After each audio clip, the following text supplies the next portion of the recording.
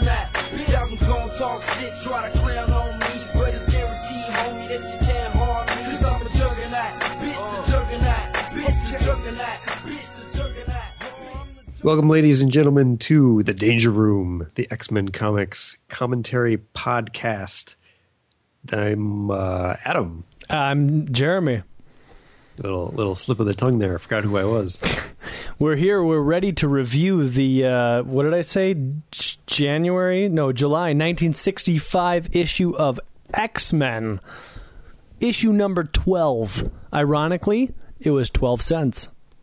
Yeah, this would mark the second full year of the X-Men run. Can you imagine 12 cents for a comic book? I mean, what are they these days? Like $2.99? $3.50? Well, you know, every so often they have one for 10 cents. Right. And it feels nice. This one features the almost indescribable menace of the Juggernaut. And The origin of Professor X. yes. So, all right, so a little bit more history of my origins of collecting comic books, because I feel like this is kind of what this is all about. It's like us collecting comic books and how we came to be about the X-Men. One of the first comic books I ever read... Wait a minute. This is about collecting comic books? Well, I mean... This whole podcast has nothing to do with comic books. Oh, wait, what? What does this have to do about? What have I been reading all these for?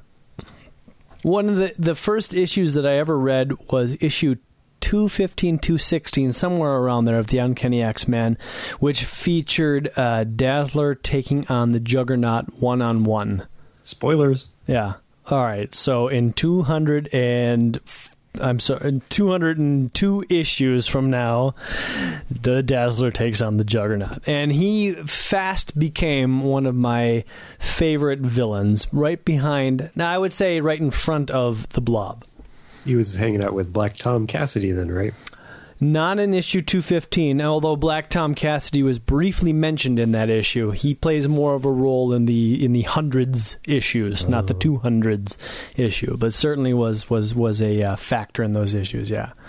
So once I started reading this issue, I was very excited to learn the origins, maybe, or the first appearance of the Juggernaut, who, now is like a charter member of Excalibur? New Excalibur? There's something going on in the current Uncanny X-Men. Oh, okay. Here's another spoiler warning where something to do with the whole Fear Itself thing that Marvel's running right now. Yeah. This will date us. And something has to do with Colossus and Juggernaut combining. Get out of here. Something like that. No, see, I read like the Civil War storyline and then kind of stopped. So the whole Fear Itself, the Schism, and the last issue that's fast approaching, I have no idea what's going on. Last I understood, Chris Claremont was writing a new Excalibur series, and Juggernaut was one of the members of it. That may have been like 2 or 3 years ago, and I may have just made that up. Who knows? But let's dive right into this issue here. Okay. We open with our exciting cover where we just see the back of the Juggernaut, which is pretty much going to be a theme throughout this issue. It's a pretty cool rendering, though. I mean, if we extrapolate what's going on with his back with what we know of the Juggernaut today, I mean, his costume and his stature really hasn't changed over, is it 50 years? Yeah. Close to 55 years. That's the cover of the issue. All the X-Men are definitely looking in peril. They're definitely upset. Just like issue 3, the Angel is still flying above the X-Men logo. Which is interesting because if you look at the Marvel box, all the other members are in there. Very interesting, yes. So as we open up the first panel of the X-Men here, we see all of the X-Men reacting very annoyed to the screeching of what can only be described as Cyberno or Cerebro or something. And I believe this is right where we left off in issue 11. Yes, exactly. This is continuing seconds after, although the re-noise, the noise that is happening in the last issue was a beep beep, but they changed it to a much louder re. It got a lot more intense.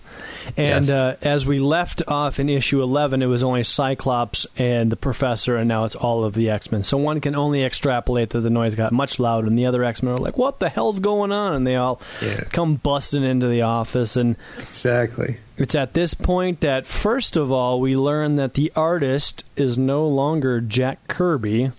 Yep, we have stupefying story by Stan Lee and spectacular layouts by Jack Kirby, but slam-bang penciling by Alex Toth.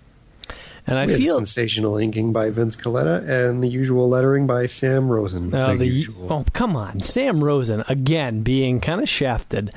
I feel that Slam Bang Alex Toth adds a darker tone to this entire issue as a whole. But we also learned that Cerebro... Now, I never really leapt to this conclusion, but apparently Cerebro was a secret from the rest of the X-Men. Yep. That is definitely a surprise to me as well. I thought that everybody knew about it, but apparently not. You would think that they're a team, and yes, Cyclops is the team leader, and maybe you would have more access to Cerebro than the rest of the people, but I really never imagined in the first 11 issues that Cerebro was like a secret from the rest of the X-Men, and they had no idea that this machine existed, but... Well, we were witness to Cyclops' discovering of Cerebro when Professor X first introduced him to it as team leader.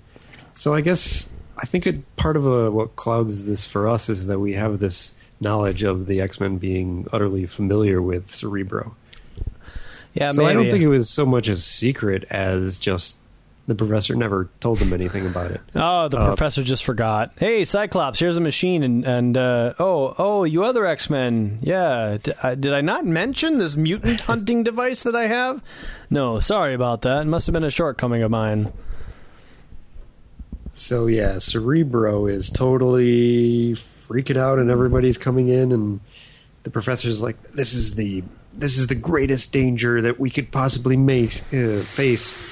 I don't know what we can do." I have a question for you, though. Throughout the entire history of the X-Men, the Mansion, and Cerebro, we know Cerebro as a mutant detecting machine. Okay. Is that incorrect, or is that a correct statement? I believe it is a correct statement, yes. So one would conclude that if Cerebro, the mutant detecting machine, were freaking out, it would be freaking out because of a very powerful mutant presence. Well, as we saw in the last issue, this is Cerebro running by name cards. So it seems to detect very specific mutant... I don't know. What do you call those? Mutant vibes.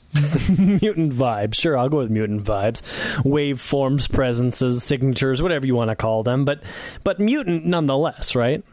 It would seem that the professor in this instance set off a failsafe in case somebody in particular ever came along and was detected. All right. But I mean, like, if Doctor Strange were, like, blowing up New York City, we would not necessarily expect Cerebro to go off.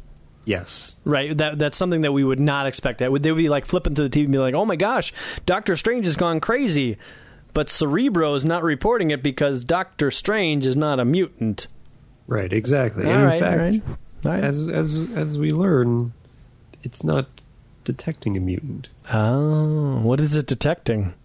Well, we'll save that for later. But all right, fine. So the X-Men are rapidly deployed to secure the perimeter or something.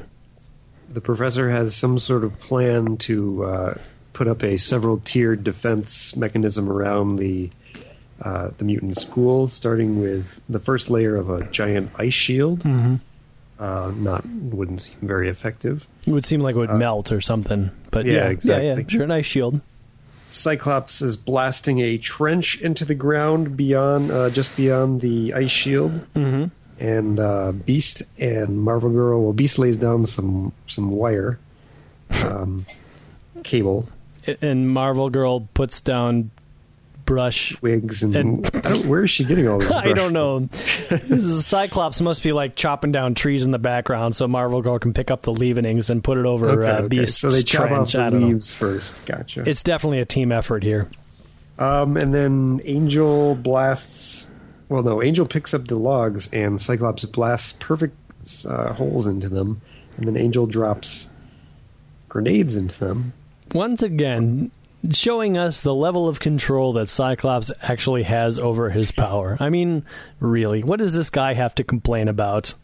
And then he starts blasting holes in the ground so that he can put the logs in them, and there's a lot of accuracy going on here. Angel and Cyclops question the nature of the grenades. Yeah. And so there you have it. You have your 3-tiered defense system as prepared by the X-Men under Professor X's tutelage. And you wouldn't really think that, like, a super mutant team guided by the most powerful brain on the planet would rely to logs filled with grenades. Seems a little out of character. Well, desperate times call for desperate measures. Yeah. One can only unexpect the unexpected or something of that. This definitely seems like a desperate time. All right, so there you go. Grenades and hollowed-out logs. And so the X-Men return to the Professor, and the Professor begins to tell a tale of deceit. Yes, he lets the X-Men know that it's his brother who is attacking them. Dun dun dun! Hence, your brother! Hence the origin. Cyclops. So now he goes back and tells them a story. Gas fills the area around his hand. Let me tell you a story. He's like a magician here. Let me tell you a story. And he throws some smoke bombs on the ground, and smoke fills his office, and we go flash forward onto a gravestone. Look, I got to tell you that, like, as far as a story goes, I think this is one of the best stories that we've seen of the 12 issues. Yeah, but there's it's not. There's definitely a tension here that is building up throughout the issue, which is something we have yet to see. We've got a good narrative that builds up to something, but, like, I gotta be honest, it kind of drags as far as us trying to tell you about it. But anyways, so we're at a gravestone, yes. And I don't know. Professor Xavier's father was killed by an atomic blast in Alamogordo, New Mexico. Yes. And Marco, Mr. Marco, does he have a first name? I don't even know. Dr. Marco. His first name is Doctor. Oh, okay. Dr. Marco. We call him D for short. D. Marco. Has, I guess apparently was the professor's father's friend or something, but he seduces Mrs. Xavier and says, "Hey, baby, I'll take care of you now." And the professor here, he just looks like, did you ever see the Bad Son or whatever? Macaulay Culkin? Yeah, with Macaulay Culkin and the other guy from Terminator 2, the kid from Terminator 2. Oh, yeah. Yeah, that Edward movie. Furlong. Edward Furlong and Macaulay Culkin. So this guy looks like the Macaulay Culkin where he's just like, ooh, I'm going to do bad things. Because he's constantly, he's got the creepy blonde hair and then just those crazy eyes. And he's just staring at his mother and his stepfather with like, I'm going to throw a dead cat off of a bridge. You watch out. He's angry. Somehow he knows that Marco is not trustworthy and that he escaped from the atomic blast, but somehow his father didn't. I suppose this could be the birth of his mutant power. Like he is getting residual thought maybe from Dr. Marco, but not really understanding that he's reading thoughts, because somehow he knows that Dr. Marco could maybe have saved the professor's father, but opted not to. But anyways, exactly. And as we see, once Professor or Dr. Marco convinces Xavier's Charles Sharon. is first convinces Sharon, Charles's mother, to marry him, Dr. Marco. Mm-hmm. Dr. Marco still has not a first name, but Sharon Xavier, yes. Yes, Sharon and Brian Xavier were Professor X's parents. Yes. It is revealed on the next page that even as a boy, my mutant brain let me sense secrets which were locked in the minds of others. So he has like a very simple understanding of the human brain. He doesn't quite have his power mastered yet. Right, it seems like he's getting maybe essences of people's intentions, because you see a shot here of at last now I have everything I've always wanted. And the professor is, Charles. Can we call him Charlie? Because let's call it young Professor Charlie. So Charlie's in the background. He's like, money, power, that's all he really cares about. So he's not really reading his mind, but he's getting like thought essences off of him. So he kind of understands like what his motivations are, is what I interpret out of the story anyway. So he's very distrustful of Dr. Marco here. Oh, and we learned that Dr. Marco's first name is Kurt in the next panel. Ah, yes, there you go. Marco. Dr. Kurt Marco. So Sharon breaks into the lab, and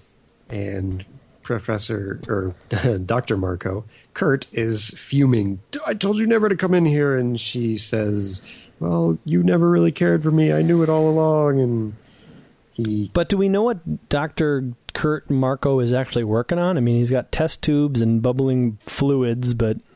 No, apparently he's just working on...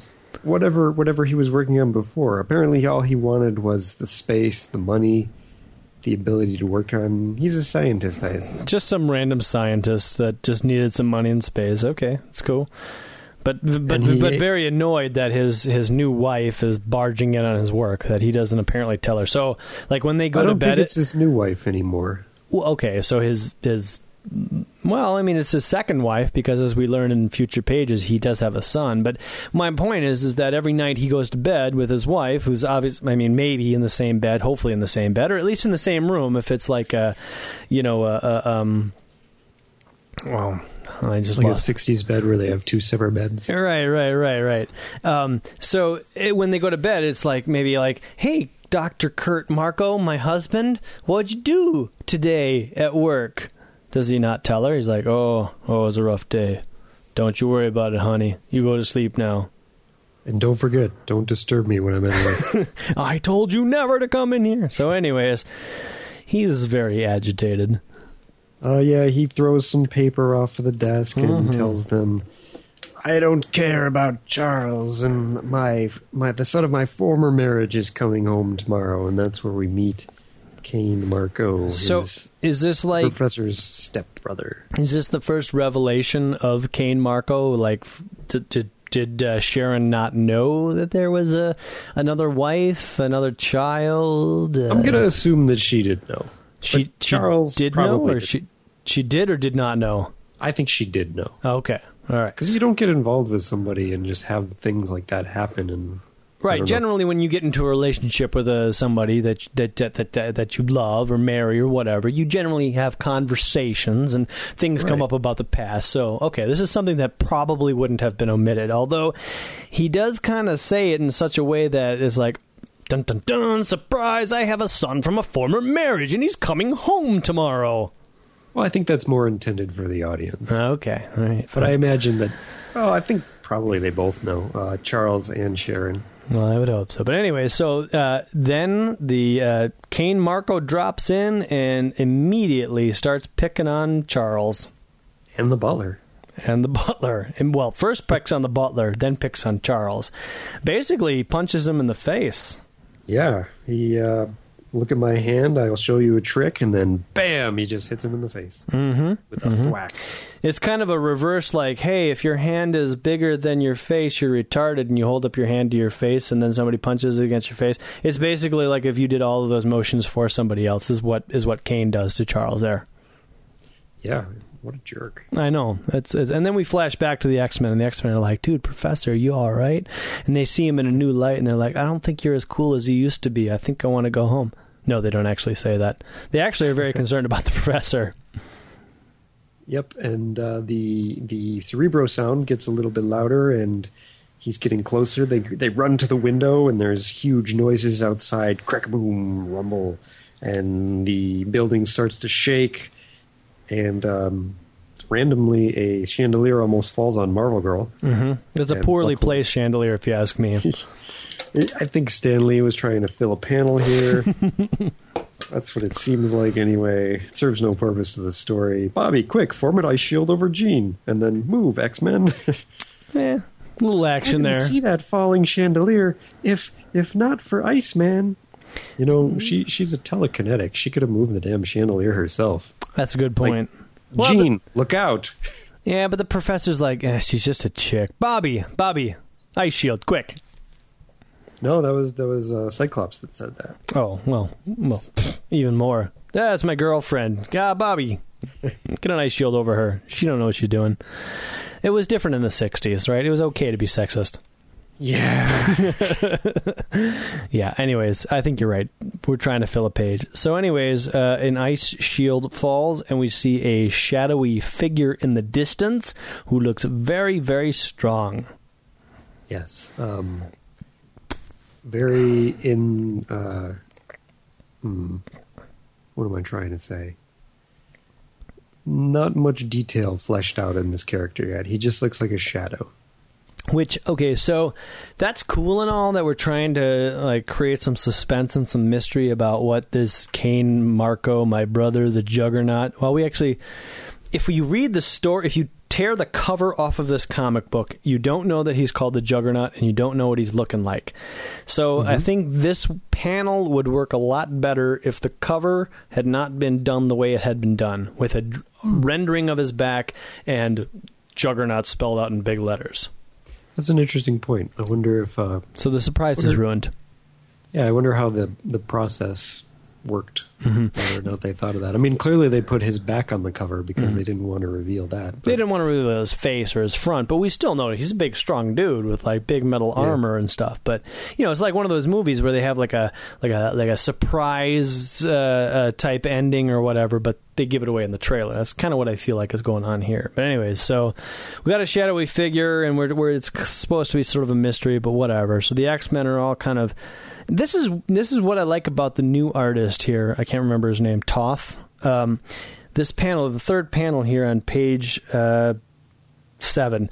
Everybody, there's a lot of shadow going on here. Maybe that's the inker's job or whatever. But I like this panel a lot. It kind of shows like a lot of fear. Like it almost kind of reminds me of like one of those 70s or 80s horror films where all the kids are locked up into the cabin and they're like, oh my God, the killer's going to come and get us and we all got to huddle together. But first you should go over there and see if that's safe.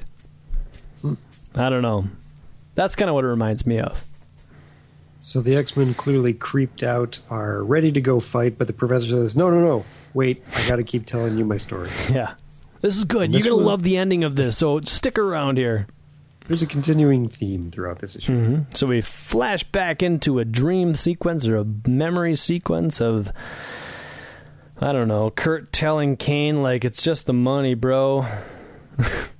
Well, basically, Cain is asking Kurt for some money now that he can afford it. Oh, right. And, Cain accuses Kurt of having killed Professor Xavier's father, Charles's father, Brian. This is where you actually feel like not sympathy, but you actually feel like maybe this Dr. Kurt Marko isn't as bad as the first few pages made him out to be, because he's like, no, you can't have any money. Right. I did not kill Brian Xavier. What are you insinuating? What's wrong with you? You're not my son. No, he doesn't say that part, but anyways, I mean, you kind of get the idea that maybe like we were misled into the story. Maybe Dr. Kurt Marko actually does care for Sharon Xavier and Professor Xavier, and everybody's kind of like misreading this whole incident or situation. Well, he's a complex character. He's exactly. He's not one-dimensional. He's got some good in him. Yeah. Or maybe some lack of evil. I would say that Cain Marko is pretty one-dimensional, but I think Kurt Marko here is a very, very, very complex character. Much more complex than any other character so far that the Stanley has written. But anyways. True. So Professor X overhears Cain say that Kurt killed Brian. I love tossing out all these names. Kurt killed Brian while Sharon was watching, and Charles told Cain that... How are these not soap operas? I mean, for God's sakes. They're just soap operas in the guise of superhero comics. But anyways. Kurt tries to pass it all off, saying, nothing, it was all just a joke. He didn't realize what he was saying. And then Cain starts throwing test tubes around, and they explode, and everybody falls to the ground. Yeah, that's exactly what you want to do in a chemistry lab when you get mad, is just start grabbing random test tubes of fluid and throw them around. But he does, and something explodes. and it knocks both of the kids unconscious. And this is where the 3 dimensions of this character, not 3 dimensions, but the multiple dimensions, the lack of one dimensions of this characters really come out. Right. Kurt saves the 2 of them, risking his own life and ultimately dying because of it. Mm-hmm. And on his death, on his death floor, it's not a death bed. Yeah. He says, "Your father's death was an accident, Charles. I could have saved him, but I didn't even try. I'm sorry." That's Beware of respectable. pain. I mean, come on, like, you know, you're in a situation where I don't know what like a laboratory blew up, or no, it was an atomic explosion, and maybe I could have saved him, but I took the coward's way out and I saved myself. I mean, yeah, you know, I mean that's a human thing to do, you know, and that really humanizes this character here. Right.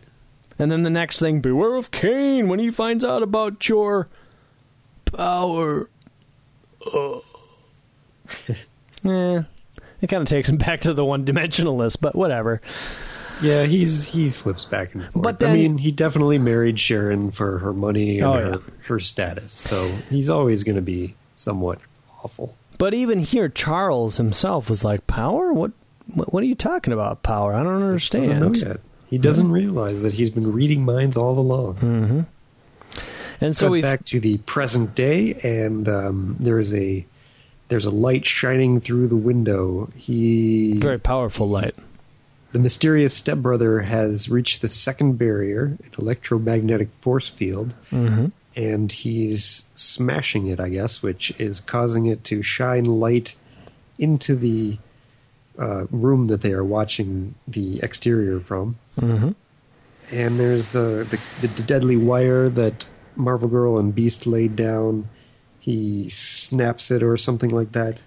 If you look at this panel 3 on page 9 here, I mean, there's a lot of energy surrounding this shadowy figure. And again, I feel like this shadowy figure, this mysterious figure, would work a lot better if the cover had maybe not been drawn as detailed as it was. But anyways, yeah, it's a very powerful cable. The professor puts on some fancy glasses to enable him to see. Yes, he does. And Cerebro has grown no louder. I'm not sure why he says that. I guess to say that, you know, we're okay for now, and I can tell you more of my story. The threat's pretty awful, but it hasn't gotten any more awful. Okay, let me tell you some more about my past. Story time. Everybody gather around. Let me tell you about my bro. So we fast forward into about high school, and still, look at the professor here on panel 3 of page 10. He still looks like that creepy kid that's throwing cats off the bypass. Come on. He does not look... I don't know which one of those, if any of them, is supposed to be Cain, but all of those other 4 boys look normal, and the professor, he looks like somebody you wouldn't want to trust. Yeah, I don't think any of these guys are Cain, but okay. You have a reason not to trust him. He cheats. He doesn't know realizing his mutant... No, at this point, he does realize it. Well, he's slowly starting to read. So he says, "I must be more careful. No one must ever suspect that I can read minds." Right. So because he's guessing test questions that the professor of his high school hasn't even asked or whatever. So I get the fourth panel here where he's playing football and he's like, "Oh, I'm really good because I can anticipate everybody's moves." The panel I don't get is the 5th panel where he's like, "Oh, I'm so fast, but I can read people's minds." Like, one does not beget the other in this scenario. I don't Let me read this. "Even at track, I had the advantage of knowing when an opposing runner was tiring or planning to make his last desperate spurt." Now, okay, that makes sense. Yeah. But how does that help you? You still need to be in enough athletic training to be able to be like, okay, he's tiring. Now I'm gonna lay on some speed here so I can pass him. I don't know. Whatever. And, he's planning to make his last desperate spurt. I guess I better make my last desperate spurt. Right. So first. It sounds like a couple of tired dudes trying to cross the finish line here. But anyway, so that somehow the professor with his mental prowess is able to mentally think himself past each finish line for track. And at that point he says, "You know what? I think I'm pretty much done with this because people are starting to suspect some stuff." And that's when Cain walks in and he says, "Hey, man, You bald freak. You got another trophy? Oh yeah, the Ooh, professor that also makes me angry. reveals here that he lost his hair due to radiation from his parents' exposure to a nuclear research center. Yeah, I guess that's probably an important Presumably fact. what blew up. Yes. Yeah.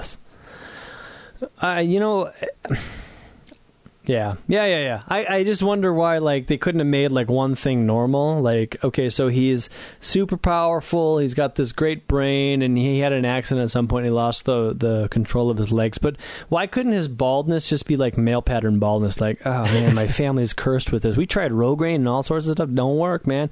Most powerful brain on the planet. Still can't grow hair. You know, it's crazy. But no, they have to make it some, like, atomic thing. So, yeah. Anyhow... Kane looks at his trophies and he's like, oh, grr, I'm grumpy, and he smashes his trophy case or something. Yeah, he's jealous, smashes the trophy case. I guess he'd been a bully all of Professor X's life. So Charles just takes a punch at him, takes a swing, knocks him down. Mm-hmm. And Kane gets furious, starts smashing up the trophies. But luckily, the professor can read his mind as well, and is able to give him a karate chop to the back. Yeah, not only is he good at football, track, and reading minds, but also knows karate. Well, no normal foe has a chance against the mutant can read minds. True. He says. Especially one that knows karate. So anyways, he knocks him out with a karate, like one of those old classic G.I. Joe karate chops to the back of the neck. You remember Judo those? chop! Boom! Oh, I'm unconscious. I don't know why. Just got hit in the back of the neck, but I'm unconscious.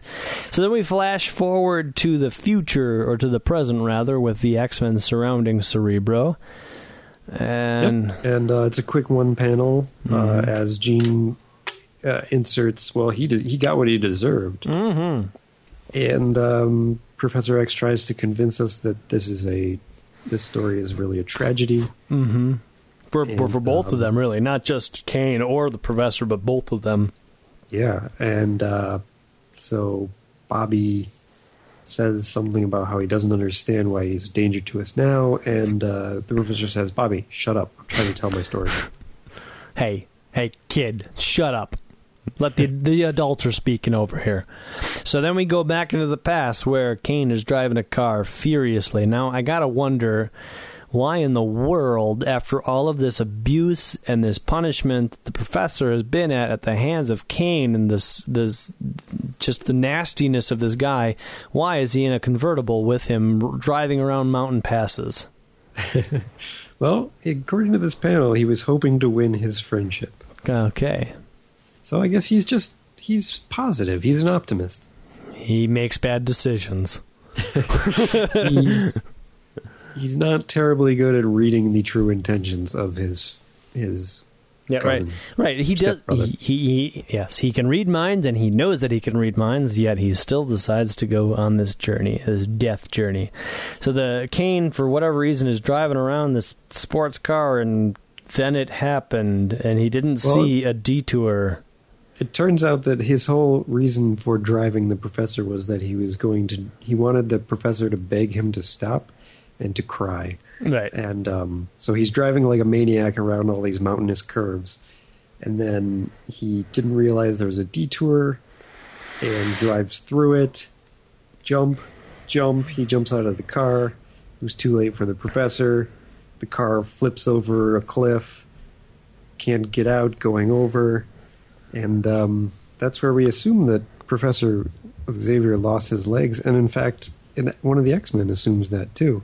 But then he says, Professor says, no, actually that happened at the hands of Lucifer. As you know. Yeah, that was mentioned. Duh. But not sure what the purpose of showing him crashing off of a ravine was then. There's no point to this panel whatsoever. But anyways, so we're in the future again, and there's a big explosion, and I don't know what exactly is going on here, but there's a big flash in the window. It's impossible. It's incredible. It's inconceivable. And yet he broke through the force barrier. What the hell is the force barrier? I don't remember what the force barrier was. I don't know. It was the second tier. Okay, so anyways, there's a figure. He's getting more defined. He's less in the shadows, a little bit more defined. You can see kind of you can definitely see the outline of what we would know as the Juggernaut. And he's coming towards. There's a lot of red and lines and action. It looks like a lot of action is happening in this panel, and a big sizzly cable, but he's walking towards those hollowed out wood beams of the grenades. Lord only knows what's going to happen next. Yep. As he gets closer, he starts looking a lot bigger. Mm-hmm. The grenades shoot out of the logs. Not sure how that happened, but yeah, they shoot out of the logs. Yeah, I don't know. They must have had a spring system. Mm-hmm. Well, he trips over the wire, and that causes the grenades to pop up. Sure. I don't know. I don't know how that works. We didn't. There was one panel that they didn't include of them setting the springs. It was too tedious to draw, so they're like, we'll just insinuate this. But they pop up into the air. They apparently blow up in front and above the Juggernaut and do absolutely no damage whatsoever. They don't even appear to pause him in his forward movement towards the mansion. They are sleeping gas, basically. Oh, okay. Well, he's not falling asleep. Nope. He staggers, though. He staggers a little, and that's when Bobby, Iceman, whips up a little ice shield across the window to make sure that, since he couldn't get through the ice barrier in the first place, he certainly won't get through this ice barrier. But, he gets the old college try. He puts it up to the window so that the sleeping gas doesn't get into the room. Oh, okay. That's pretty smart. So we move on to everybody's kind of hunkering down for this attack, and the professor says, "That's it. I owe it to you to tell you what you faced. You don't understand, but this is what happened. We were in Asia, and we were in the war. Was there a war during the Korean War? We were in Asia in the Korean War, and that's when we found a cave." Yep. Apparently, they were being shelled, and Kane runs away into a cave. The professor follows him, shouting, "That's a court-martial! Don't do that!" And apparently, right in this cave the cave ends up being the lost temple of Cyttorak. Now, this brings up an interesting question. Did you ever play Marvel Superheroes? It was an role-playing game, kind of like Dungeons & Dragons a little bit, with the multi-sided die and everything. I remember reading the rules and stuff like that. Okay. I don't know if I ever played. I think I did. I made a character or something. I played extensively. I think I made a character with you. That could be. I was very into the game before I met you, and I may have brought the whole game set, whatever. But anyways, so one of the Dungeons and Dragons had the monster manuals, and you would read the monster like the Beholder, and you'd read all about the Beholder and blah blah blah, and it would have background and statistics and all that sort of stuff. Well, same thing with the Marvel Superheroes game. They would have all of the supervillains and superheroes, their backstory, and what makes them tick, basically. And I gotta be honest. So I always pronounced this as the Lost Temple of Cyttorak. You said Cyttorak, and I'm saying I always pronounce it Cyttorak, but it's got a double T there, so that kind of does make me think that it might be Cyttorak. But anyways, these stories, these origins, seem to have greater impact when they're condensed into a paragraph. Because when you actually see how it actually played out in the Marvel Universe in these comic book pages, I don't know what's going on here in panel 4 here of page 15. There's some statue guy holding I don't know what that is, but it's not what I imagined when I imagined Kane Marco going into that cave of Cyttorak and getting the gem and the ruby and turning ultimately into the Juggernaut. But anyways. So that's what happens. Yeah. So I was wrong. So he grabs the ruby and he grows to immense power. And we talk about the Crimson Bands of Cyttorak. The reason I call it Cyttorak is because I think there's a Doctor Who alien called the Cyttoraks or something. Oh. And I'm sure that doesn't relate in any way whatsoever, but that's why I call it that. Well, Doctor Who's around in the 60s, wasn't it? Yeah, maybe they're both based in some sort of historic, ancient thing. We should probably, maybe if we Google the word Cyttorak, we come up with some sort of mythology. Yeah. Hey, listeners, fans of the webpage, why don't you tell us, is Sidorak a thing, or is it just a made-up Stan Lee thing? All right, that was your plug. Or a made-up Doctor Who thing. Ah. So anyways, so he grabs the bands of Sidorak. I'm going back to my pronunciation. Whatever, it's cool. It's all cool, man. You're confusing me. He grabs the bands cause him to grow into this giant juggernaut, which a human juggernaut, which causes the mountain to fall down. Professor X runs out and thinks this is kind of confusing because apparently Professor X knows what's happening to him, but doesn't, like, we the audience don't. So he basically says, if he should ever, this will trap him in the mountain. It'll take him years to get out, even if it doesn't kill him. Now, how does he know that? Now, but if he should ever break free, I can think of no power on Earth capable of stopping him. How does he know that? And he'll come find me. The Crimson Bands of Sidorak will lead him to me no matter where I hide. Why is that? He seems to have a lot of inside knowledge about these bands of Sidorak. It's almost like the Professor's origin is closely tied into the bands of Sidorak. It's like so maybe this isn't the real origin of Professor X. This is part 2. It's like he put the bands of Sidorak in that mountain to set the Juggernaut up, you know?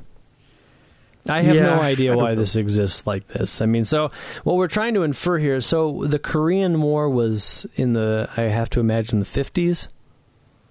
Was in the 40s, because that's World War II, and then this comic book is in the 60s, so I'm gonna go out on a limb and guess that the Korean War is in the 50s. I'm gonna say 1955, and listeners, if I'm wrong, feel free to lambaste me, but whatever. So what we're trying to infer here, because he says that as soon as he breaks free, the bands of Sidorak will lead him back to me. So he's been stuck in this mountain for like 10 years? Yeah, I guess so. So the bands of Sidorak mean you don't have to eat food or drink water. Or as the Juggernaut, he can eat rocks. Oh, well, yeah, okay. He's powerful. Sure. Okay. So anyways, we go back to the X-Men. They're kind of looking out of Iceman's little ice window there, and they see him in the distance. He's rising. Yep, and just as the professor feared he would. They thought the sleeping gas kind of worked, but it didn't. So he starts smashing stuff. He's getting closer, and suddenly the professor and Scott simultaneously realize, wait, we've got steel doors. Go set those. Somebody go press the steel door button, and instead of one person running out, all of them run out. Actually, the only person here that's missing is Jean Grey. She had to go to the bathroom. I got a tinkle, boys.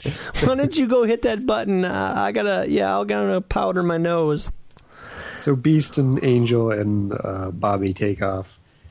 And they're all running down the hallway together. They start competing with each other. I'm faster. No, I'm faster. And then in panel 3, they all run into each other.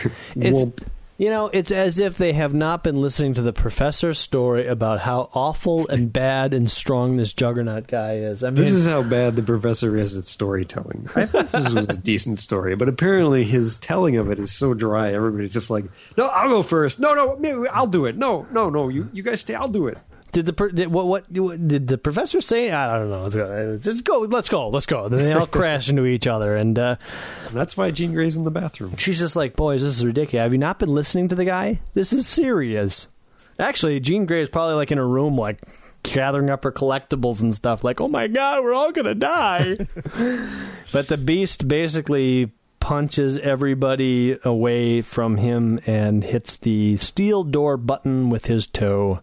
Although one panel he punches them away, and the next panel they're back on top of him.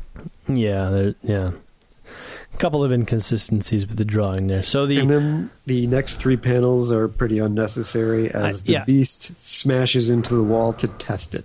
I don't know why it takes 3 panels for a steel door to go up, but it does. And yes, you're right. The Beast does repel off of that. Now, Jean is done powdering herself or protecting her valuables or whatever she was doing, and her and Cyclops are racing down the hallway with the professor. They go to the front door where they know he will come in. Mm-hmm. They make more mention of the Temple of Sidorak. Yep. And that's when there's some boring conversation, and all of a sudden the door starts bending. Oh, well, this is important. They do realize that the professor realizes that the power of Cyttorak gives him, Juggernaut, a mystic mental defense. So the professor cannot read his mind or mind wipe him. Yeah, I'm actually kind of curious about that because in issue 215, you know what? Right, eventually they convert it over to it being his helmet, right? I'm going to save that till the end of the issue. So anyways, we see lots of scrack and punching and crashing of the steel door there, and finally the steel collapses inward, and Iceman throws up a little shield to protect everybody from steel, but it doesn't matter because a giant Juggernaut fist punches through the ice. And the X-Men go charging after them in a interesting panel where they manage to fit all 5 of them into one panel. It's awkwardly drawn, but I kind of like this panel. Yeah, I feel the same way, actually. Yeah. So anyways, yeah, they're all, it's up to us, man. We're the last line of defense. And so they all kind of, well, not they all, actually, it's just Cyclops. Yeah, basically who Cyclops says, wait, let me try first. And then he uses his full blast, which the Juggernaut blocks with his hands. Yeah. And so they decide it's time for us to rush them together now, and he knocks them all aside. The Juggernaut stretches out his arms, and all the X-Men go flying backward. Yep. The Professor is still trying to lash out with all of his mental power, but it doesn't matter because the Juggernaut's like, hey, bro, this is the last time we're going to meet. It's over. And it's true. Cain Marko has become a human Juggernaut.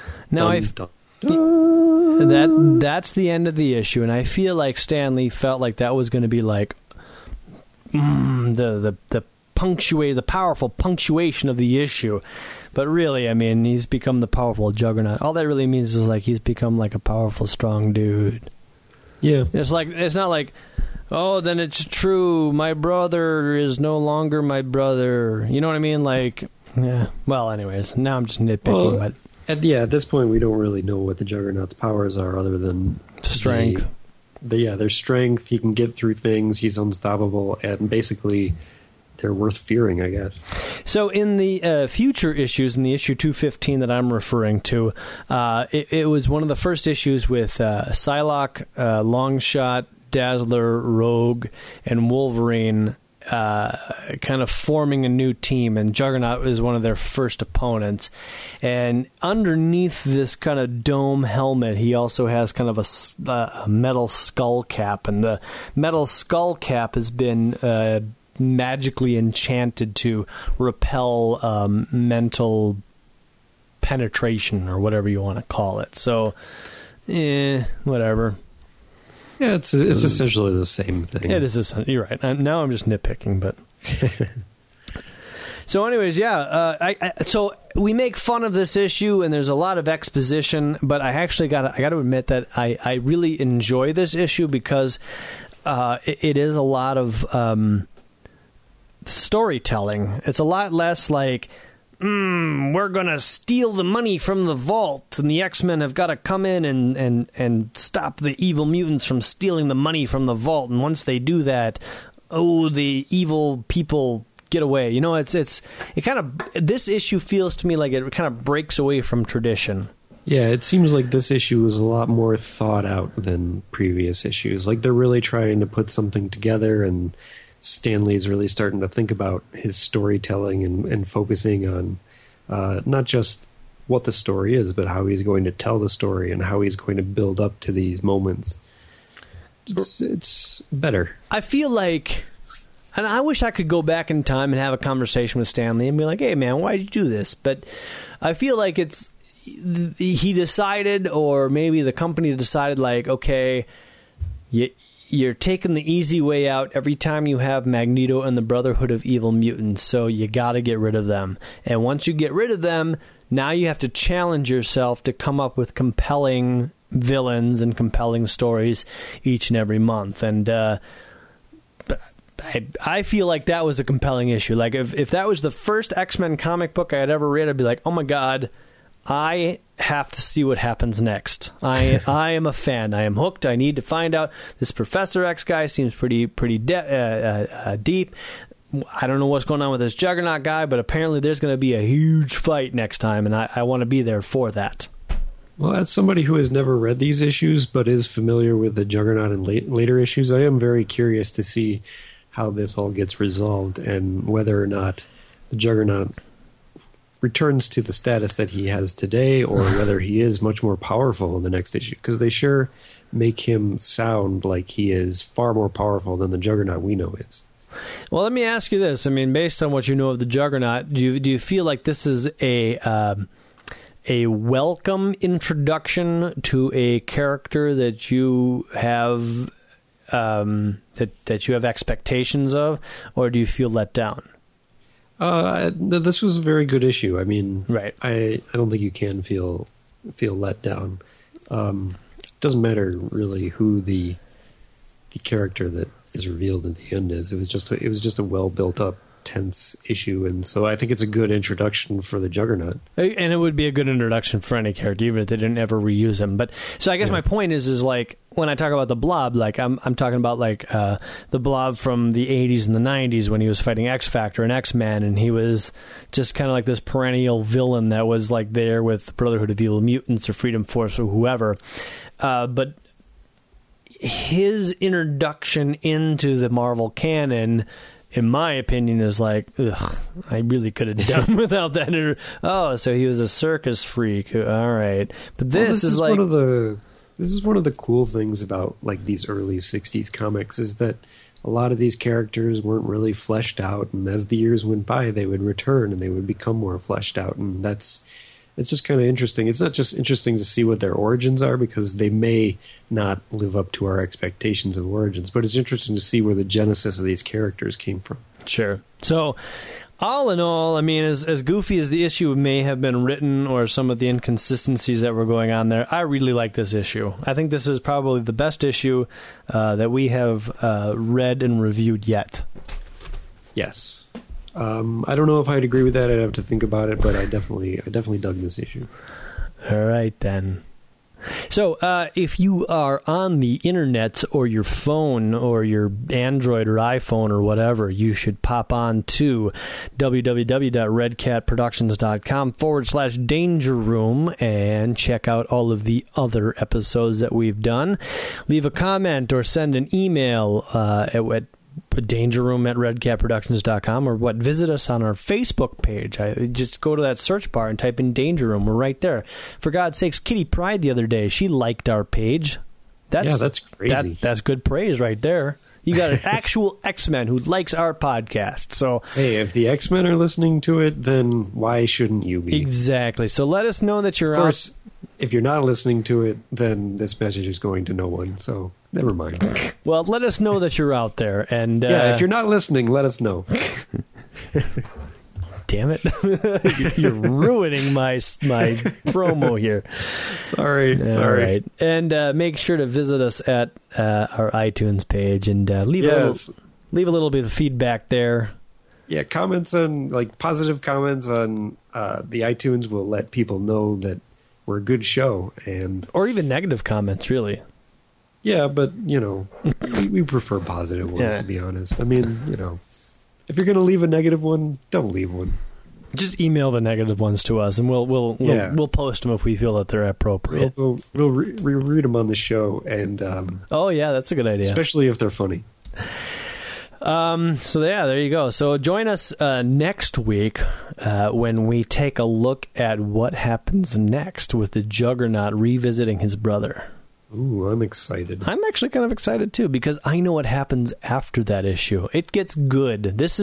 We've kind of lived through the campy first few issues, and now we're getting to the good stuff.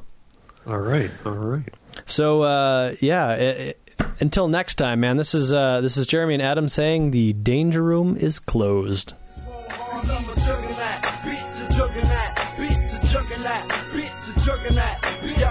Talk shit, try to clown on me.